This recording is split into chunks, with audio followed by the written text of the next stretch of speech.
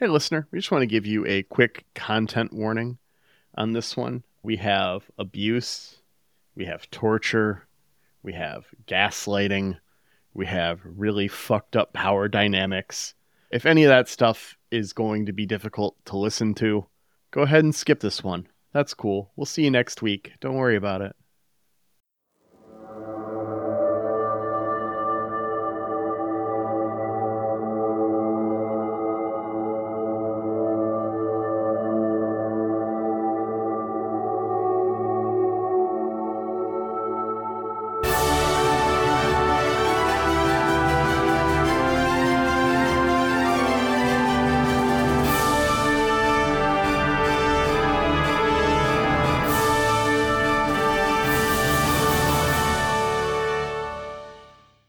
Hello and welcome to Who Are You? This is the Babylon 5 Watchcast, hosted by two former strangers, now friends, who have gotten to know each other while rewatching a classic show from their childhood, Babylon 5. I'm Xhafer.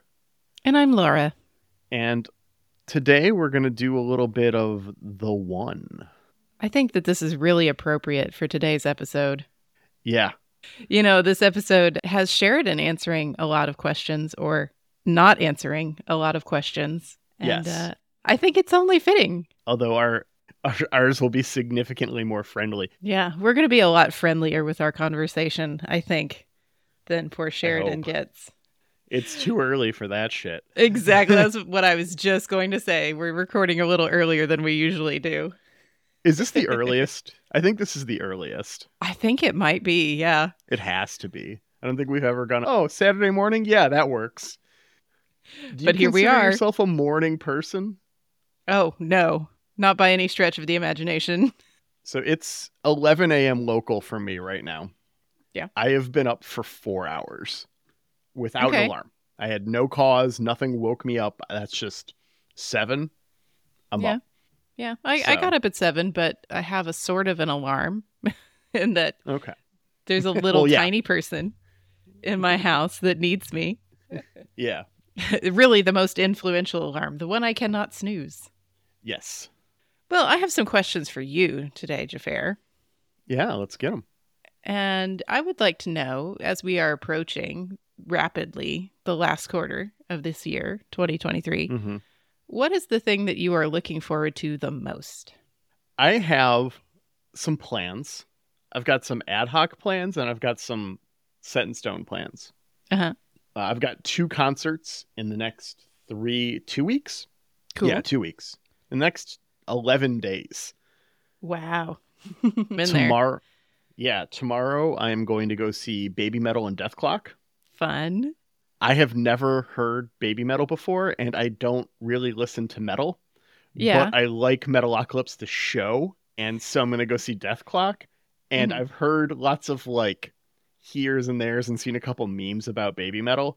And once I knew I was going to this concert, I have like, to the point of obstinance, avoided finding out anything about them. I've not listened to a single song. I want to have the live show be the first experience. You want to go in fresh. For some reason, have also seen them about on the internet, not in context related to you. So I'm very curious. Yeah. We'll see how it goes. Let me know. And then the other concert I have that will have happened by the time this airs, is I'm going to go see Sammy Ray and the Friends, who are currently one of my favorite bands. They're not like jazz or ska, but they have like a full musical accompaniment.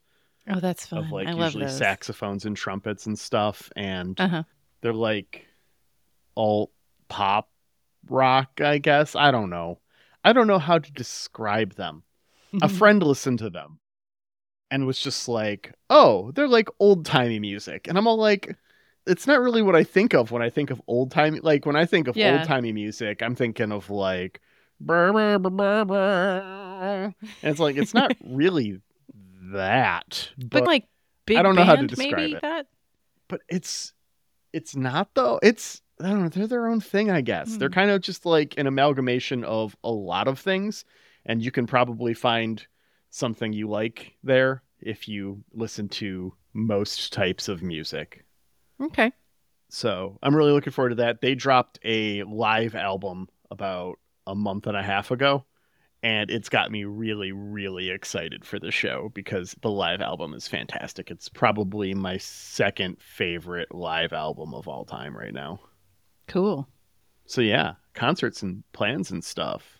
What about you? I think the obvious thing that I'm most looking forward to in the last quarter of this year is all the babies firsts. It's going to be baby's first Halloween and baby's first Thanksgiving and baby's first Christmas. Just, I'm so excited to dress her up in all the little outfits. Yeah. I have ordered a jammy for each holiday. She has a Halloween jammy and a Thanksgiving jammy and a Christmas jammy. I think that's one of the most fun things about having a little baby, when there are sometimes a lot of not fun things about having a little baby. Yeah. But also, for sure. Yeah. We're also looking into taking a trip at one of the holidays. We haven't decided which one yet. It'll either be Thanksgiving or Christmas, because as Aaron lost his father this year, yes, and we would like to take his mother on a trip. She hasn't been on like a big vacation for a while since she was doing a lot of caretaking. And we would like to take her somewhere for a holiday and just all have fun together as a family, and hopefully meet Aaron's sister and her family wherever, and just have a great time. Yeah, I did that last year. My dad passed during COVID. My mom was a caretaker for 8 or 9 years before that of taking care of my dad. And now that COVID had calmed down, we took her, my sister and I took her on a trip, and we went as a family, and it was fantastic. It was one of the best vacations I've ever had. Some of the best just weeks, just hanging out with my mom and my sister and her boyfriend, who is one of my college roommates. We set them up. Yeah. And so that was a lovely trip. And I hope you have a similar experience. And in things looking forward to in the last quarter, you got to figure out what holiday you're going on, so that way I know when to come. Yeah. We have to figure that out. I was wondering if that was still on the table. So it very much is. I have enough flyer miles to comp my partner and I's flights. So it'll be super easy for us to do. We just need to find the time. I would love that. Yeah. Yeah, that will be fun. Excellent. I love it. I have so much to look forward to in the last quarter this year. It's great. We've never recorded in person. We might do that. I know. Wouldn't that be exciting? We'll see. You'll have to talk to Aaron about what your rig setup is like so we could copy it. It's the same. We have the same mics and everything, so we'll figure it out. I'm not worried about that right now. But what I am worried about right now, not worried about at all, but what I am enjoying is fall. Fall starts officially in a week. Per like equinoxes and stuff. But here in Michigan, the leaves haven't started falling, but it is currently 64 degrees outside. Oh my God, that sounds glorious. It's been like that for a week and a half here. It's been windows down all day. It's been so nice. Don't rub it in. It got down to 54, 53 last night. Man. Like, it's starting to get to the point where I'm all like, do I have to roll up some of the windows? Is it going to be too cold for the dog? But it's not. It's still perfect. So I love fall. And I got to know, what are some of your favorite things about fall? Well, not roasting to death is high on the list. We have finally come down from above 100 degrees, which I feel like it was above 100 degrees for at least a month, maybe a month and a half up until now. The last week has been actually down in the mid 70s. We're going to be up in the 80s again next week. 20 degrees lower is not bad. Yeah. So not roasting to death is very high on that list. But other fall things I love, I do like the idea of pumpkin spice. I don't get a lot of pumpkin spice. I'm not like the one who has to run out and get the PSL. But I'm a fan. I like the other fall flavors. Just a lot of cinnamon. A lot of cinnamon in my life is really great in fall. We don't get a lot of foliage out here, so there's not a lot to see there, but it does start to rain again a little more, and I do like a nice just rainy day. I'm ready for that. Yeah. So what about you? What is the best things about fall up there? Well, I mean, my house was built on a former apple orchard. Oh. So my house is surrounded by apple trees. I've not put in the work to harvest fruit from them. Right now they are more a like make sure my car isn't parked underneath one because apples are falling kind of a thing. But they're the size of cherries. Like they're very tiny apples on these trees. A lot of them are Oh, very wild. mature apple trees. So they don't produce giant apples. But Mm-hmm. when I had first viewed the house, I actually thought they were all cherry trees. Yeah. I was very excited for that because I'm all like, is that a Rainer cherry tree in Michigan? That would be so cool. Right? And I mean, we do grow a ton of cherries here too. So it's not unexpected, but there's probably within driving distance of me 15 different apple cider mills. And so it's like a thing here. Went out for my mom's birthday and it was, apple cider and art in the park was like the thing that Mm-hmm. we did. Oh, that's So I'm cute. I'm here for cider season, 100%. I Mm-hmm. love apple cider. I love making hard cider. I make a gallon or two of hard cider every year. Oh, neat. And then yeah, just that. I do love the pumpkin spice. I'm a basic bitch. I got no problem admitting it. Um, I got I at this point now I get the like creamer rather than going to Starbucks. Okay. And it's not even like I'm not even like particularly my own ass about it or anything. We have a lot of nice coffee in the Mm-hmm. house. Sure. We became trade subscribers. Trade, hey, if you want to sponsor this podcast, and by sponsor this podcast, I mean I'll say trade more, and you send me free coffee. Yeah, yeah. I'd take that. So we do that. We get like fresh coffee that's been roasted within like a couple of weeks, delivered to the house every couple of weeks.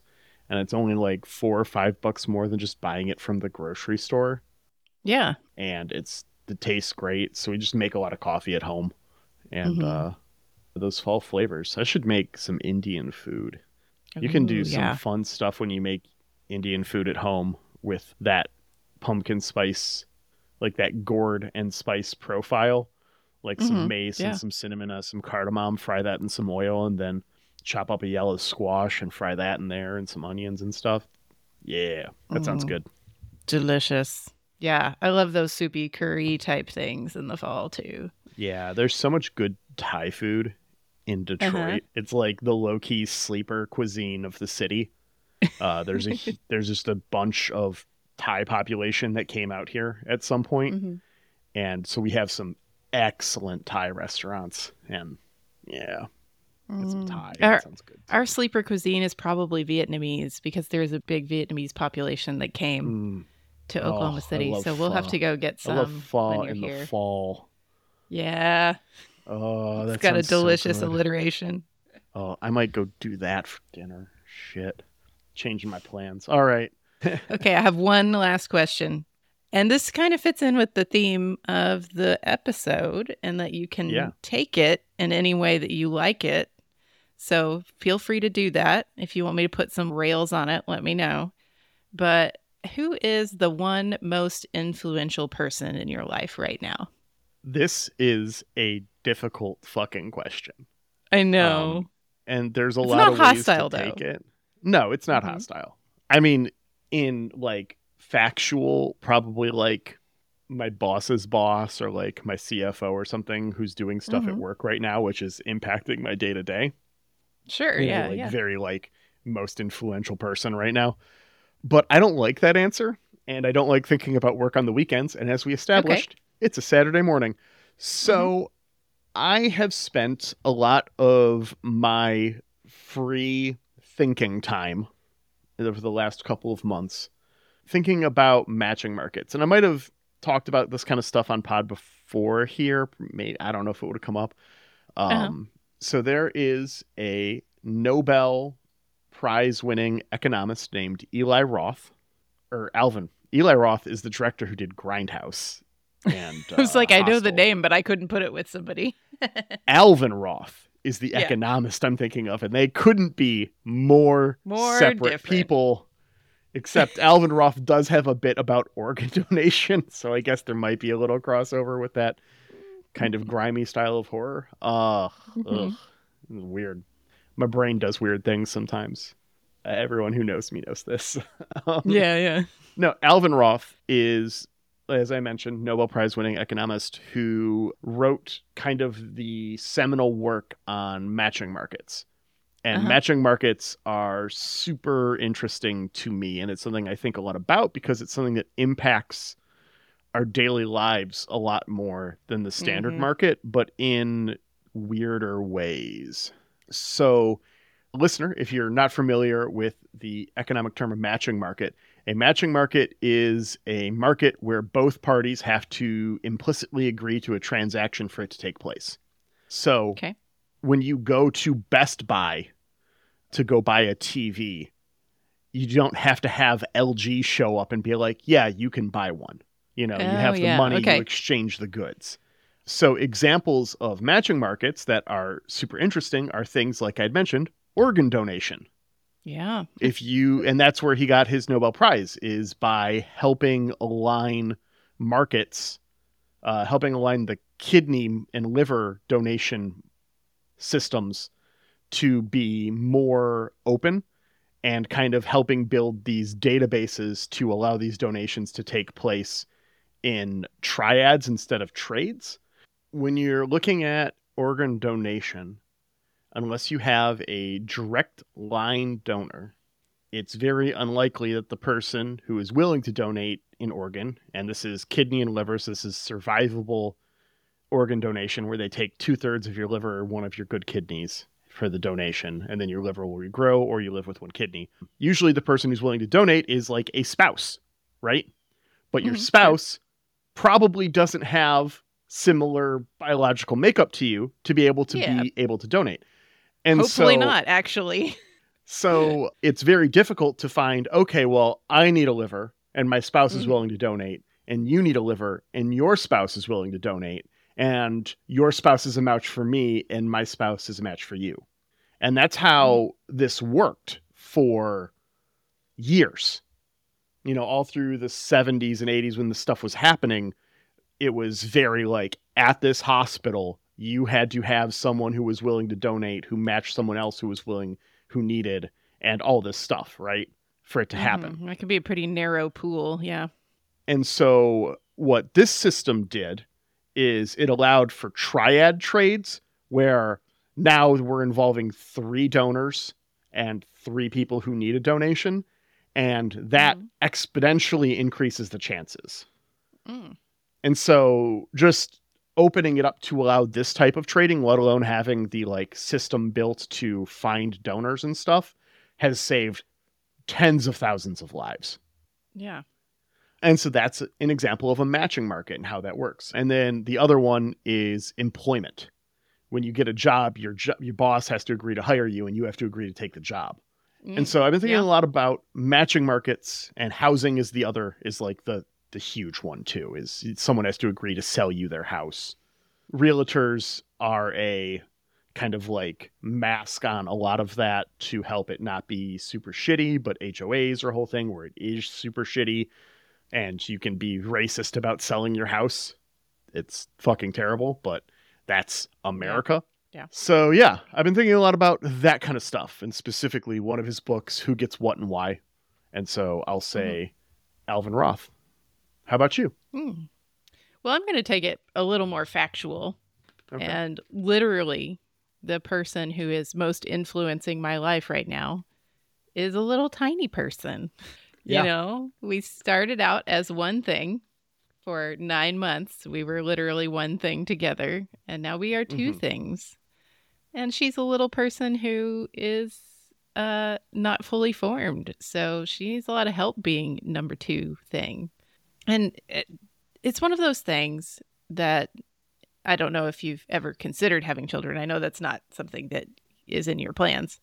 But you don't really understand it until you do it, and that how much influence they're going to have literally on your every moment. And that, like I said earlier, she dictates when I get up, and she needs me at various times of the day for various things. Mm-hmm. And I have to support her in being her own second thing. And guess what? We get to do that like all of her life, like the rest of our lives.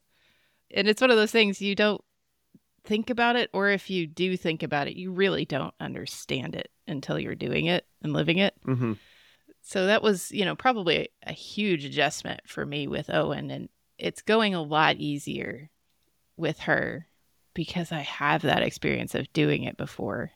And I can feel it now as she is 5 months old, her like becoming a little better at being her own thing and pulling away just a little bit, like in the sleeping through the night. And she's working on her first 2 teeth. And she's just, I can feel her influence pulling away a little bit. And at the same time, it's a huge relief and just kind of a little sad. Like, yeah. Oh, this is how it starts, of her like becoming independent. I can feel it starting, and it's beautiful, and it's like both happiness and sadness. It's a very strange feeling to experience. That is my factual interpretation of the word influence. All right. Well, wow. Thank you for sharing. But speaking of questions, since we're doing a lot of questions this episode, I have a very important question for you, Xhafer. What's that, Laura? How exactly does a Dick and Fart Joke podcast review season 4, episode 18, Intersections in Real Time? This is a real heavy episode with real heavy shit. And I try to make jokes. And I need to preface everything that happens after this is abuse and torture are very serious things. In the real world, I would never make a joke like any of the ones that I may or may not make in the next 30 minutes while we talk about this episode, nor should you. They are not things to be made light of. We are reviewing a piece of fiction that is not real events and does not happen. And I have to put that mental wall up in order to make dick and fart jokes about this episode because fuck, this episode is heavy. It is. It's like an art piece, really. Yeah. Well, it was shot and treated like a theater production. Mm-hmm. Yeah, I could see that. They would do the there's like the breaks where the interrogator leaves, and they would do the scenes until they got it in order of the episode. Okay. So they were just like, okay, we need to roll that one back. Okay, let's start from the top and do the thing. And they treated it like a play that they did several times over the course of a few days, I imagine. Yeah. Well, I mean, even it's got a black box set. Like, yeah, that's the this art is the of bottlest episode that ever bottled. Exactly. I wrote that down. I was like, man, it's a bottle episode, but it's also like really high tension the whole time, high drama. But, I never picked up on this when I watched it the first time, but this is also a huge budget saver episode because you literally just have this like one black box set. You have 3 actors really? Yeah. Like, okay, there's some more people that show up, but they're not giving lines. Yeah, and we don't get a good look at those security folks. That could have been Lou Welsh for all I know. Yeah. The actor, not the character, I imagine. Yeah. Also worth noting that this was originally planned to be the season 4 finale. So... tell me about that. So there's the whole thing. We talked about it a couple times on pod where Babylon 5 looked like it wasn't going to get its 5th season for most of the production of season 4. The network it was on, P10, was literally going bankrupt. There was all kinds of stuff going on. So most people were under the impression that season 5 was not happening. And so there is a rush throughout this season. I mean, they compressed 4 episodes into the previous 10 or so without looking at when the actual moment was offhand to get to this point. And then after this, we have what would have been probably 1/3 to 2/3 of season 5 in 4 episodes. Yeah. Knowing JMS, probably 1/3. So probably like that first 9, like how we got in season 4 here, where the Shadow War's over by episode 8 or 9. it probably would have been like which that. was just crazy, right? Yeah. But yeah, so there's a whole bunch of stuff there, but this episode is very much intact comparatively. There's no B plot, there's no other stuff going on. It's just Sheridan's interrogation is the whole episode. Sans a little bit of flashback of Garibaldi's betrayal to set up how we got exactly here. Yeah. Yeah. We start off with these 2 flashbacks. We have one from Garibaldi setting him up, and then we have also Ivanova's objections to all of that. So it starts with Sheridan lying on the floor. A table and chairs are brought in. The first question is about allergies and medication. I would assume that this is on file. Maybe not current medication, but definitely allergies would be on file. But that's likely the point. Right. So what are the 3 questions he asked here at the beginning? Allergies, medications. Heart problems. Heart problems. There was a third one. Oh, I can't remember it. But there's the way these 3 questions are delivered is very poetic. Did you notice? Especially the second time he said them. I was like, this sounds like a poem almost. I don't know if it was written in a particular meter. I should have done the math on that, but it sounded very musical to me. Do you have any allergies or illnesses I should be aware of? Are you currently taking any medication? Have you had any problems with your heart? We're introduced to the pain givers, a Narn device used for interrogations, and I'm guessing other fucked up power dynamics. Yeah. Given the Narn's history with slavery and the Centauri, this seems like a weird fucking thing to have around. Yeah. Like, if this was a device used on them, why would they keep it and sell it to other races, maybe? Yeah. After this, we get the start of what is a consistent thread in this episode, which is abuser bullshit. You're doing this to yourself. I'm not doing it to you, despite me very much doing it to you. Yeah. There's a lot of interesting mental gymnastics happening. Yeah. From our interrogator here. Oh, let's talk about our interrogator. Mr. Bruce Gray. Yeah. Is our interrogator. He's our one of 2 guest stars in this episode. So of an episode where we only have 3 people, 2 of them are guests. Yeah. But he's kind of a mini sci-fi that guy. He was in 3 of the 4 90s Star Treks. Everything but Voyager, it looks like he's done a guest spot on. And Starship Troopers. He was one of the Sky Marshals. Starship Troopers. Yeah. So he got some of the highlights of the era, I think, to be in Babylon 5, 3 of the 4 Star Treks, and Starship Troopers. That's not a bad little resume. No, that's solid. We go to theme, and when we're back, Sheridan has 2 ring lights for his sleep selfies. It's so hard to make jokes. Obviously, this is a torture device designed to keep him awake and to make sure any sleep he does get is miserable. But humor. Also, it's just really great lighting in this episode on this black box. Just very bright. The interrogator begins the fuckery with some is it day, is it night? When the real question is, does it matter? Yeah, I was thinking the same thing. Who cares? And as he is going through his little what day, what time is it? Showing off the lights and eating his sandwich. He says that you can't eat corned beef for breakfast. And I want to know what kind of sad life this guy is living that you can't eat whatever you want, whenever you want. I don't like most breakfast foods. And so I definitely will eat a corned beef sandwich for breakfast. But also, more importantly, this is corned beef and hash erasure. Exactly. That's the first thing I thought was has he never had corned beef and hash? What a sad life. I love corned beef and hash. It is one of the few breakfasts when I go out that I will order. And I'll make it at home sometimes with a little Calabrian chili. That sounds delicious. It is very good. See? Gosh, I can see why this guy is so miserable. He starts to eat that sandwich, ignores them for a bit. We get some questions about political ambition. Framing the revolution around his lack of political interest, and taking such a political action are contradictory. So obviously he was outside influenced. Mm-hmm. Yeah. He just makes anything mean whatever he wants it to mean. Yeah. This is a nice setup for the rest of the episode. Exactly. It's lunchtime now, and so he starts to eat his corned beef sandwich. I prefer horseradish over mustard on my corned beef. Yeah.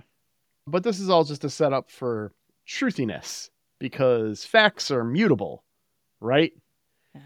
And I have a really hard time with this, if you'll allow me a moment of pontification.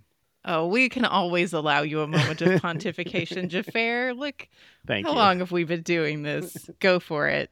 A while. The interrogator here is mostly right, but for the wrong reasons. Okay. And allow me to say, dear listener, you are allowed to change your worldview and accept what is right and what is wrong. May not be what you once considered them to be. This does not make past you incorrect every time. It definitely can be. But every moment is filled with inexplicable nuance and complexity. What matters is not a steadfast adherence to principle, but rather constant examination of those principles. Because if you have become overly comfortable with your perception of reality, it is likely that you are missing something. It is impossible for us to know everything, even in hindsight. So being wrong is not a personal failing. It's only a failing when you fail to recognize that you are wrong and not learning from your mistakes. I fucking hate how rigid most aspects of society in insisting that everything is something, even if it's just for someone else's comfort, so that they can remain right and lazy rather than learn and grow. Which is all to say, I paused this episode, got up and made myself a corned beef sandwich in the middle of this. And I don't know if that makes me a bad person or not. No, I think that if I were to sum up this little truthiness monologue in speech, the key thing that it is ignoring is inputs. It's not just that we decided Minbari were the enemy and then we decided Minbari weren't the enemy. There was new inputs of information at some point. As with the Oath to Earth Force, at some point there were new inputs of information. It is okay to consider new information. And I see people in our society ignore this all the time. And I don't know if it's because, like you said, there's a fear of being wrong. Like the word wrong is just so scary to people that they won't even consider the new inputs. And it's like, well, if you have information now that you didn't have before, it's okay to change your mind. Yeah. Right? It's okay.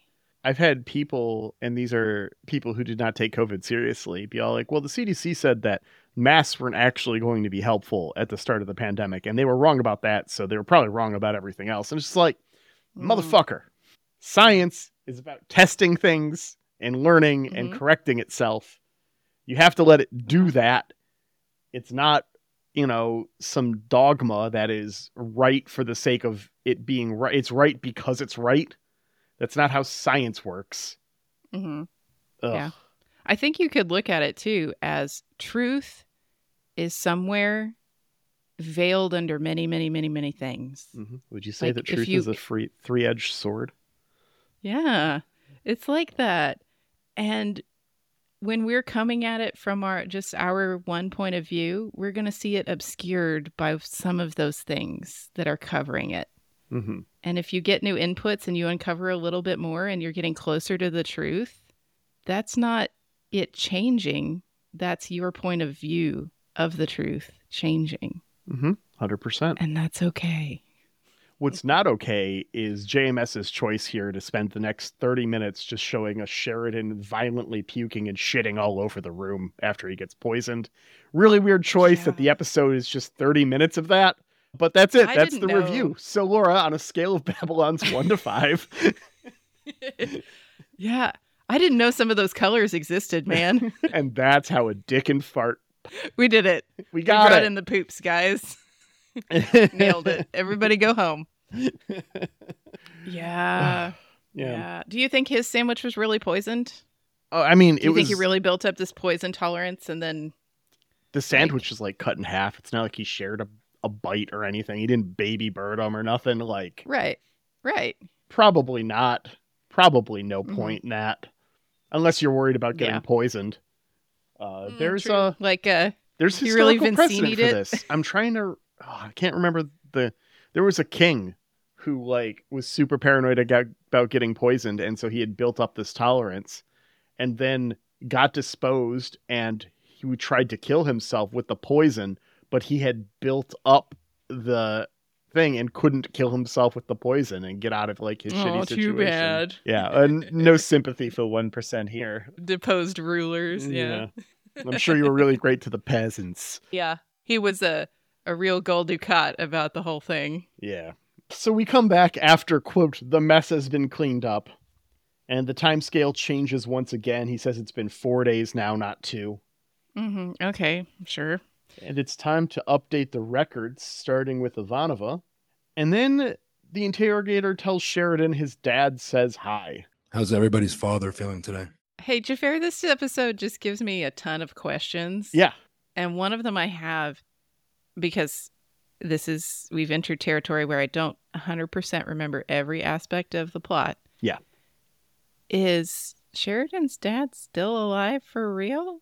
Yes. Is he though? Okay. Yes. Right. I think I'm supposed to be wondering spoilers? that in this episode, though. You are 100% supposed to be wondering that. Yeah. I think we see Sheridan's dad one more time in this show. Okay. The actor has a part still, I think. Okay. Sorry, listener, for spoilies. I know I mean, it could always be a flashback or something. Yeah. But we are going to get the I'm pretty actor sure again. we see the actor again at the very least. Yeah. I can see it does have cliffhanger energy, really, doesn't it? Because I have all of these questions. Dang. Okay. So the interrogator starts to read Sheridan's confession to him. Sheridan refutes all of these charges against him. And the interrogator is just gone off. He's just there's no chance you're going to escape. You have no hope, no future. He really breaks into a verse of one of my favorite Darkness of Hillside Thickets songs. No black, no white, no source of light, no second chance, no end in sight. Also, Darkness of Hillside Thickets, what up? Okay. They are a Cthulhu rock band. Oh, yeah, that's very specific. Yeah, they are niche as fuck. They have a sci-fi concept album called Spaceship Zero that's a bomb. You should check it out. It's great. I'll do that. We go to commercial again after this. And then we return to the interrogations. The interrogator is constantly leaving the room like he forgot something. And he does that 4 times this time. And it looks like he forgot a Drazi. Played by Wayne Alexander. I knew who this was from his eyes. Even underneath all that Drazi loaf. It was the voice that got me. Yeah. Unmistakable. So, okay, question time again. Yes. Is this actor choice deliberate? Yes. In that, yeah. Confirmed. Okay. Confirmed by JMS. Deliberate. Yeah. We weren't going to do an interrogation nods. episode without him. Yeah. Yeah. We're nodding to he was Jack the Ripper, the interrogator, right? And then also I feel like we're nodding to the fact that he was also Lorien. And Lorien did kind of have some alien influence on Captain Sheridan, right? Yeah. I mean, big time in that he brought him back to life. Yeah. Very delicious. Good choices. Yeah, it's rarely does casting a guest actor add so much nuance as it does here, which I just appreciate the hell out of. The Drazi offers a confession. Sheridan tries to get him to reignite his spirit to fight this, which he does successfully. The Drazi gets taken away on a stretcher, and we get an explanation of how expendable is as the Drazi is, we're led to believe the Drazi is executed off screen. Yeah. Do you think that he is executed, or do you think that he isn't? Oh, we see him again later. Yeah, but when we see him, is it really him? That's fair. Sheridan is hallucinating at that point. But it is really him. Other things. Someone asked about this on the Usenets, and he's all like, no, the Drazi was working with EarthGov the entire time. Whoa, okay. Yeah. I liked my headcanon a little better. That he was hallucinating the Drazi? Yeah. I dig that. Yeah. I think it's a little more fun and because he hallucinates Delenn coming up here in a few minutes, I'm sure, to gives himself strength. And if he hallucinated the Drazi, giving himself strength again, I think that's a little more entertaining than, he's just EarthGov plant or whatever. Mm-hmm.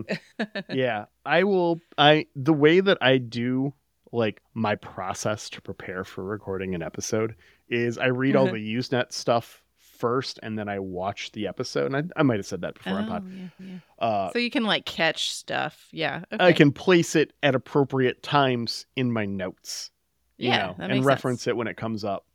And so because of that, this time I hadn't even considered that the Drazi could be a hallucination because I had already read that Drazi was working with EarthGov bit.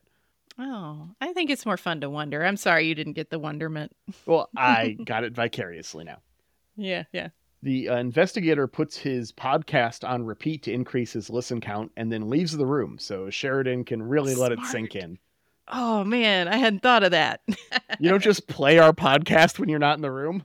All the listens we could have. We need to put out a 30-second episode and just repeat it. We'll catch up to Gray 17 on listens. Yeah, take that, Gray 17. Congrats on your huge milestone, by the way. Yes, we are very happy for you. Anyways, do you think that's how they did it? We should ask Scott. We'll ask Scott next time we talk to him. After this, the interrogator comes back, turns off his podcast, and he checks the IV, and he gets close enough for the painkillers to really, they should have kicked in. He's right next to him. And I'm wondering if it's it's only if Sheridan moves close or something. It's not how they explained it's directional. it working, but that's probably how it works. Yeah, okay. And whatever, it's sci-fi. There's aliens and spaceships. Right. I'm willing to make certain concessions. Mm-hmm. Lots more of the you're self-destructive, making me hurt you bullshit. Mm-hmm. And Sheridan's like, you're just going to kill me. And the interrogator's like, well, yeah, but not until you're forgotten, so you aren't a martyr. And this is when Sheridan sees Delenn behind the interrogator, and he's yearning for freedom. He grabs his pen to sign the confession, but instead of his name, just draws a giant dick. And there, we got a dick and a fart joke in the interrogation episode. Nailed it. Probably the first episode where we've had a dick and a fart joke. What a milestone for us. Right. Take that, Gray 17. Man, other question time. Yeah. If he's on an IV at this point, how long has it been? He's without getting intravenous water, nutrition. Days. He might not even be getting intravenous nutrition. He says nutrition. Yeah, he says all kinds of shit. Fuck him. Oh, true. Okay. Fair. It could just be water. It could just be saline, just whatever. It could be something to make him, it could be drugs to fuck with him. True. For all we know, it's been 5 hours since he was captured. And they're just giving him stuff fluid. to fuck Who with knows? his sense of time. Mm-hmm. And it's something that we are on the precipice of having as scientific discovery right now is there's hormones in your brain that impact how you perceive time. As a postpartum mother, I 100% agree. Yeah. There's got to be. Well, there is. It's something your brain produces when you're younger and stops when you're older, which is why time goes faster as you get older. This isn't just a collective perception, made up thing. This is actually your brain. Drives that took, felt like they took days as kids that you go and make as an adult and you don't think about. It's this chemical in your brain. Yeah. Wild. Weird. Right. I can see developmentally why that might be important, though. Yeah. Interesting. Okay. So the interrogator's just last chance, bro. And he's just fuck off. So the interrogator packs up. Everything is out of his hands now. But he comes back to try again kind of desperately. They're just going to kill him and fake him reading the confession. Yeah. Posthumous confession is the threat at this point. Yep. Sheridan turns the interrogator's words against him. He wins every time he says no. He's thrown on a stretcher and taken to room 17. He overhears the last rites, but only sees Delenn in the distance. In the room, an executioner is there. Everyone leaves. The room is revealed to be the old room. The executioner is the Drazi, and a new interrogator starts exactly where the last one did. And scene. This is a terrible thing to do to someone, as is all torture, just to reiterate what we've said a handful of times. Sure. Torture bad. Got it. This is the best trick this episode has. This is such a mindfuck. And I mean, knowing it's coming, we've seen this before. I remembered this bit. And so I'm just waiting for it. I thought it was earlier in the episode. I thought we got more with the second interrogator, to be perfectly honest. But just man, just the way this cuts. Yeah. I really liked thinking of the cloak coming off of the executioner and being the Drazi as just him hallucinating the Drazi, to give him strength of he convinced the Drazi to keep going. Yeah. And his hallucination was trying to convince him to keep going. But it also is super mindfuck where it's yeah, we're just controlling everything and nothing is real and it's all hope is lost, my dude. Mm-hmm. And if this had been, as you said, the season finale, oh my God, how crazy would that drive you until the next season? Oh, I mean, that would have been so delicious. I feel bad that JMS was robbed of this moment. I have gone on record maybe a year or two ago of talking about missing the season end cliffhanger and how spoiled everyone in streaming land is right now, myself included, to be clear. And I felt very strongly that was the case because you get so much anticipation built up in the background of your life waiting for that resolution, especially when you're so attached to the characters. I remember Best of Both Worlds when I was a kid. Yeah, that's a famous example. And all that. And all the anticipation and waiting out that summer and stuff. And I have to say, now, with Strange New Worlds ending on a cliffhanger and the strike preventing season 3 from being able to start filming. Oh, yeah, that's torture. I take back my words. Fuck you past me. Yeah, a lot of our shows that are doing some sort of cliffhanger in streaming land, it's when? We don't even know when. Yeah, if ever. Because there's going to be a ton of stuff canceled because of this. Yeah, it's so scary. It's not just that excited anticipation that we had for best of both worlds. It's fraught right now. Oh, it's so scary. But I mean, I hope that what comes out of this is that people get the good things that they deserve. Yes. Our creators, our writers. I hope it doesn't come at the cost of their current art. So support your local unions, everybody. 100%. All right. Before we get to our ratings on this episode, we do have a message coming in on Babcom right now. Sheridan. Ooh.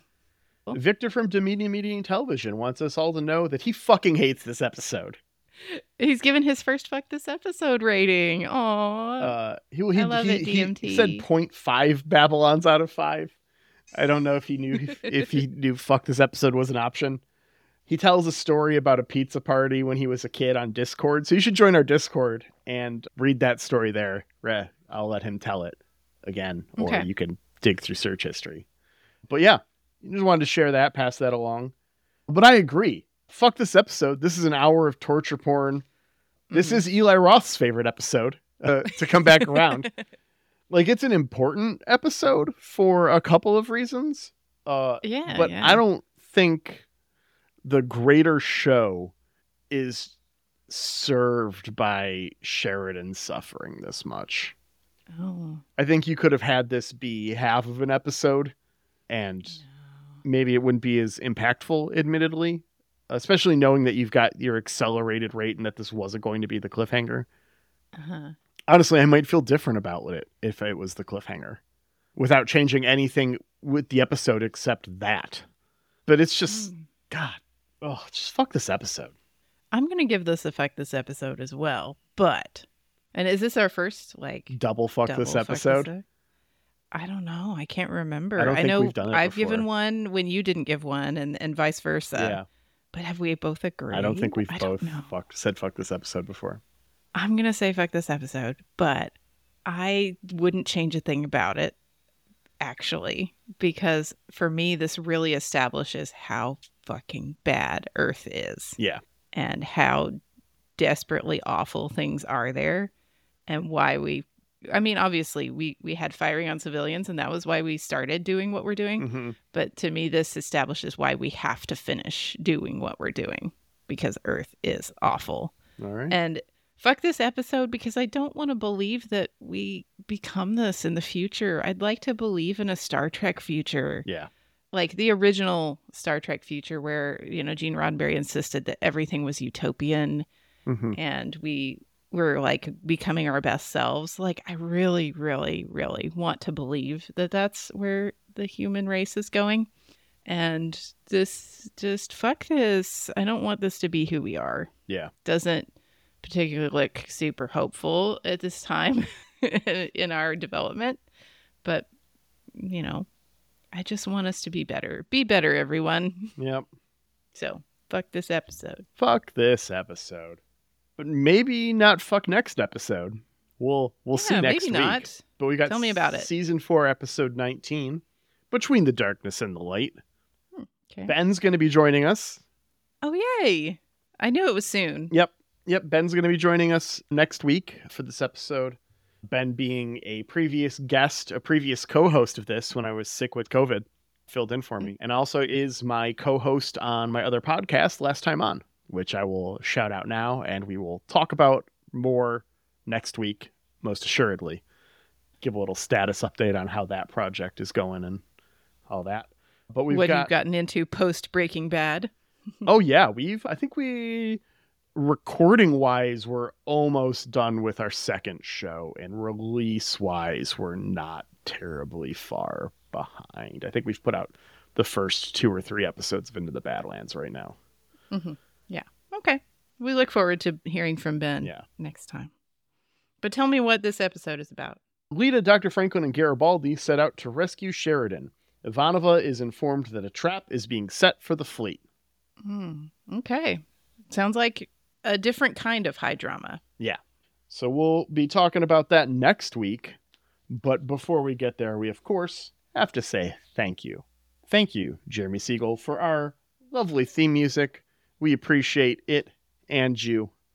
You can find more of Jeremy's work at jeremysiegel42.bandcamp.com. And also on streaming services as Nuclear Jaguar. As far as we're concerned, you're the only Jeremy Siegel who makes music, Jeremy. Yeah. You're the most important Jeremy Siegel. 100%. Much better than any other Jeremy Siegels who make music, or any other Jeremy Siegels who do economics.